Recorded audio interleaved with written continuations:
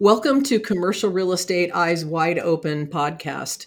This weekly podcast is led by me, Ann Hambley, and we cover inside information in commercial real estate. Today, I'm very proud and pleased to have Chirag Shah on as my guest. Chirag is the Senior Vice President in charge of Federal Affairs and Policy Counsel at AHLA. Many of you probably know Chirag in our industry as it is. Chirag, you want to give any other introduction to yourself, or should we jump right into the conversation? I appreciate it, Ann. Thank you so much for having me and the opportunity to join your audience here. Looking forward to the discussion. Great, great. Well, I thought we could talk a little bit as a starting point about this great report that you sent me a copy of recently that I know AHLA did in tandem with Accenture, and it's titled The Year of the New Traveler. And I was most intrigued by a few points in here, and I thought maybe you could give the listeners here a quick recap of, it's a long report, but some highlights of the report. And what do you mean by the new traveler?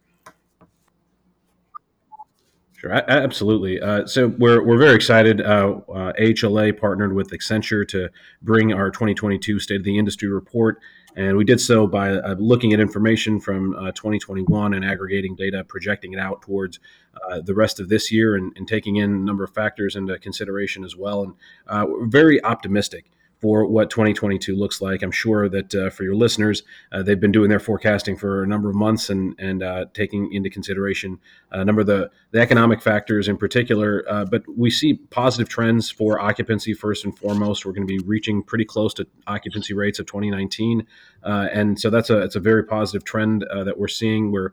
I'm sure everyone's been reading the articles and probably experiencing firsthand this idea of revenge travel, where folks want to get out and they want to see the country. There's still some challenges that remain with international travel, and whether that's international inbound travel, there's still restrictions coming in from overseas, or there just isn't yet the same demand that we had seen previously, and there's still some restrictions going from Americans traveling elsewhere because there are a number of, whether it's restrictions or just inconvenient measures that folks need to take. So they're continuing to travel domestically, and that's positive for occupancy rates. And so we're happy about that. But hopefully, once more international travelers come to the United States, that'll be even better for the industry. A couple of areas that challenges remain: business travel. Is expected to be down about 20% relative to 2019, and we know that there's a new type of focus on when and how people travel, whether those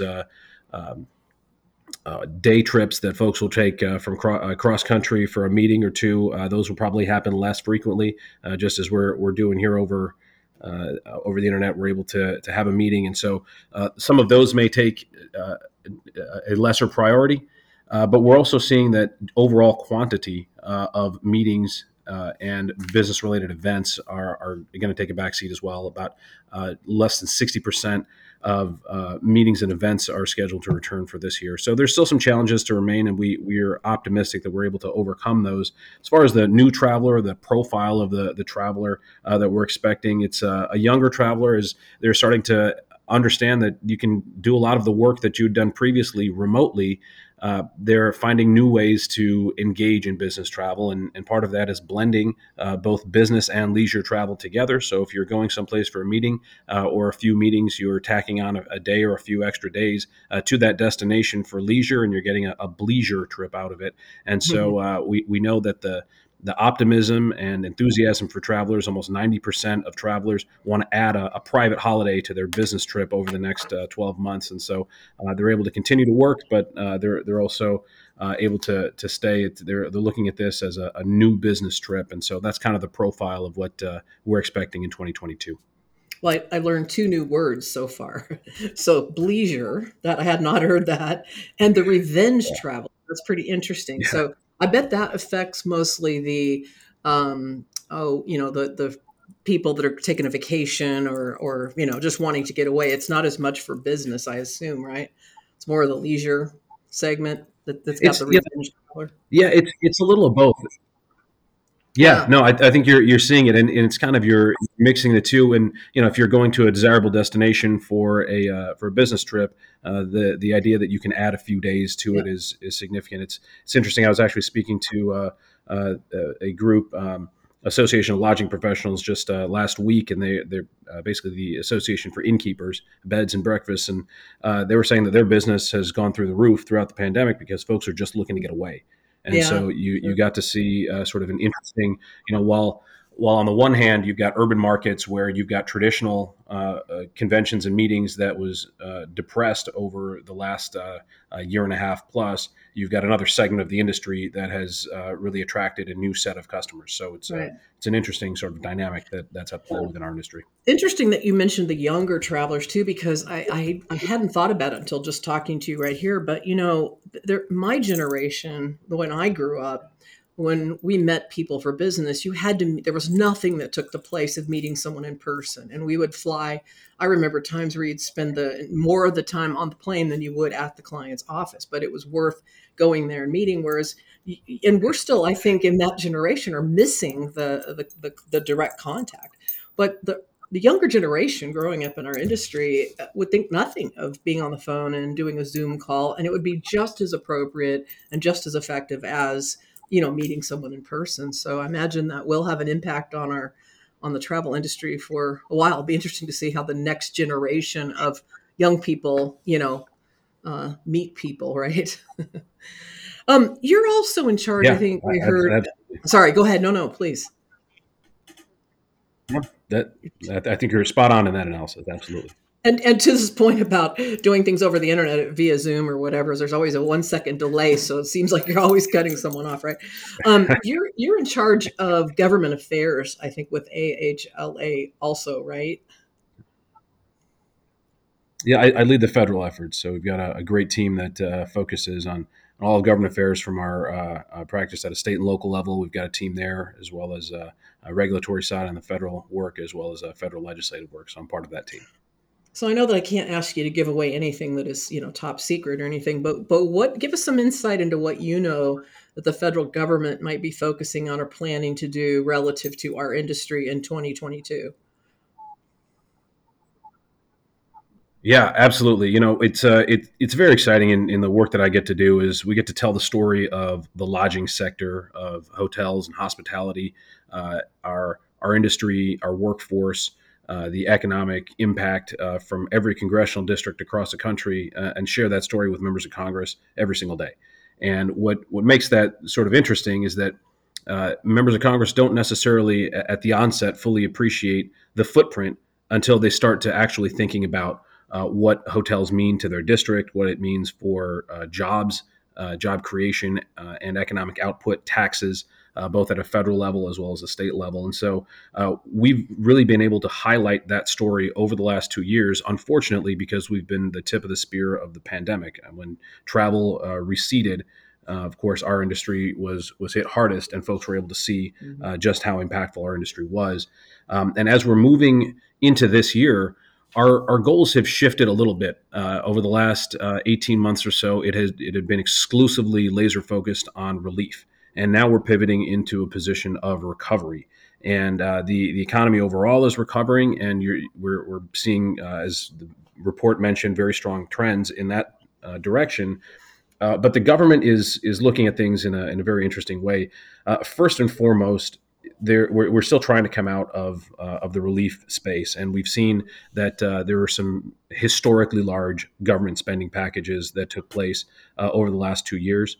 There's been some appetite, some discussion as to whether we're going to continue to see trillions of dollars worth of government spending going out the door. How do you pay for it then? Are you taking from previous programs? Are you bringing in new revenue to the government? Or are you doing so as sort of not fully paid for, as it was in the case of certain previous packages that came through? And I know we're going to talk a little bit about the implications of some of that spending here in a few minutes, but government spending is one of the top priorities that we're looking at, not only as far as direct relief to hotels, but also what are the implications for the economy writ large. For our industry, we're looking particularly at a package that may come together here for hardest hit industries. And we have a bill that HLA has been instrumental in bringing forth called the Safe Hotel Jobs Act, which is focused predominantly on relief for hotel workers. We know that a critical worker shortage is top of mind for hoteliers across the country, not only for the implications of the direct workforce itself, but also how the hotels are able to reach full occupancy. We've of course been hearing the stories of folks that have had to close rooms or shut off entire floors over the last several months because they just don't have enough staff. And so this desire to help facilitate that is significant for us. And so we're working with members on the Senate in a hopefully bipartisan fashion here to see if there's an opportunity for hotels to be included in a potential relief bill. But again, it's more spending, and there are consequences that come to that. And I know we'll talk about that here in a minute or two. Uh, Tax credits uh, for hotels. Tax credits are very important to our industry, particularly on the employment side. The employee retention tax credit is a critical tool that a lot of hoteliers are able to use to bring back their workforce, and we're looking for bringing back reinstituting that retroactively for the fourth quarter of last year. And then, of course, we have our labor issues that I just mentioned, and I know we're going to be talking about inflation here in just a few minutes. Right. So, inflation is a huge challenge for our industry, and we have a number of different sides of that discussion. So I'll pause there for a moment or two because I know Well, you have a few thoughts on what that might mean for our industry. Well, yeah, and I was just going to say, as you talk about all of the, different ways the government has tried to help, hospitality owners and the whole industry, it's been very, very helpful, and it's always been discouraging. I know you and I have talked about this a lot over the past few years that some of it can't be applied to CMBS debt. That's actually a sad thing, but I'm glad that we spent efforts and time to try to see how we could make that work over the past few years. I imagine one of the ways that all of this gets covered is in the increase in interest rates. But let's talk about. I think one of the things I'd love to hear about from you. You probably have more insight here than anywhere else I've ever gone. I know we all hear that interest rates are going to go up. Obviously, they can't go down. But tell us more about what you know as far as when Yeah, and how yeah, much and what date. Do you know all that? No, but tell us what you know about interest rate movement this year. Yeah. yeah. I think it's an open question. I guess before we get fully into there, talking about the implications of inflation broadly and why we would get to that point. It's a question that is on the top of policymakers' minds across the board. What is it doing to your industry? And we're seeing it on two, at least two different levels, probably three different levels when you think about it. First and foremost, for us is on. The, I guess you've got a rate side of things, both in terms of the consumer facing rate side of things, looking at about a 24% increase that we've seen. But we've also heard that a lot of folks aren't necessarily or didn't drop rate over the last year. So that's certainly one side of the equation. Another implication is the supply chain issues that we've seen across the board in terms of availability of products, but then also cost of those products. And then on the labor side. So those are at least three different areas where we're the only industry that has had sustained uh, increases in wages over the last year plus, now moving into 2022. So the implications of inflation are significant, but particularly for this audience, the cost of borrowing going up is going to really have implications for what ends up happening. Uh, Specifically towards the ability to finance a new build, for instance, development, construction loans, of course, labor. So there are a number of impacts, and what does the higher borrowing cost ultimately do? We're seeing even just yesterday that the Fed may increase rates as soon as March of or of this year, This so year. next month. And what will the of this area, and we're expecting probably a few different rate hikes over the next several months, just depending on what the impacts are. There seems to be an appetite for that. There's a question as to how quickly they move and how much they do. I think that remains an open question. Um, and what will that mean for our industry as far as will folks try to participate or try to get ahead of the increases? there's an open question there. One of the areas in particular that we're hearing is concerns about refinancing and whether there will have negative implications on refinancing as well as the availability of capital. Yeah, boy, that's always going to be. And I think about too, even with the refinancing, think about this. So somebody's issuing a new 10-year fixed rate loan in 2022, right? You have to you have to also underwrite how you're going to get paid off in 2032. I mean, that's a long time away. There's a lot of Right. things that could Right. happen. You know, it's Right. I don't know how that's done today with all the variables we were just talking about. And boy, there's so many other things that are happening around us that, we didn't even talk about today that would take too long to cover here. But listen, I really appreciate your insight, Chirag. You're always great to work with. Your information is invaluable, and I'm just really disappointed you didn't have the exact interest rate hike and the date it was going to happen. But other than that, I've really enjoyed having you on the podcast. No, appreciate it, Ann. Thank you very much for the opportunity. Great, no, my pleasure. And if anybody wants to read your report, I assume it's a published one, right? Is it okay to share? Absolutely. Yep. Absolutely. Yep. They can find it on Yeah. Okay. ahla.com, but by all means, please feel free to send it to Perfect. anybody. We welcome that. So thank you. Perfect. Well, everybody go to ahala.com and get your copy. It is actually really good. So thanks again, Shirag. Have a great rest of your day. I appreciate you being on the podcast today.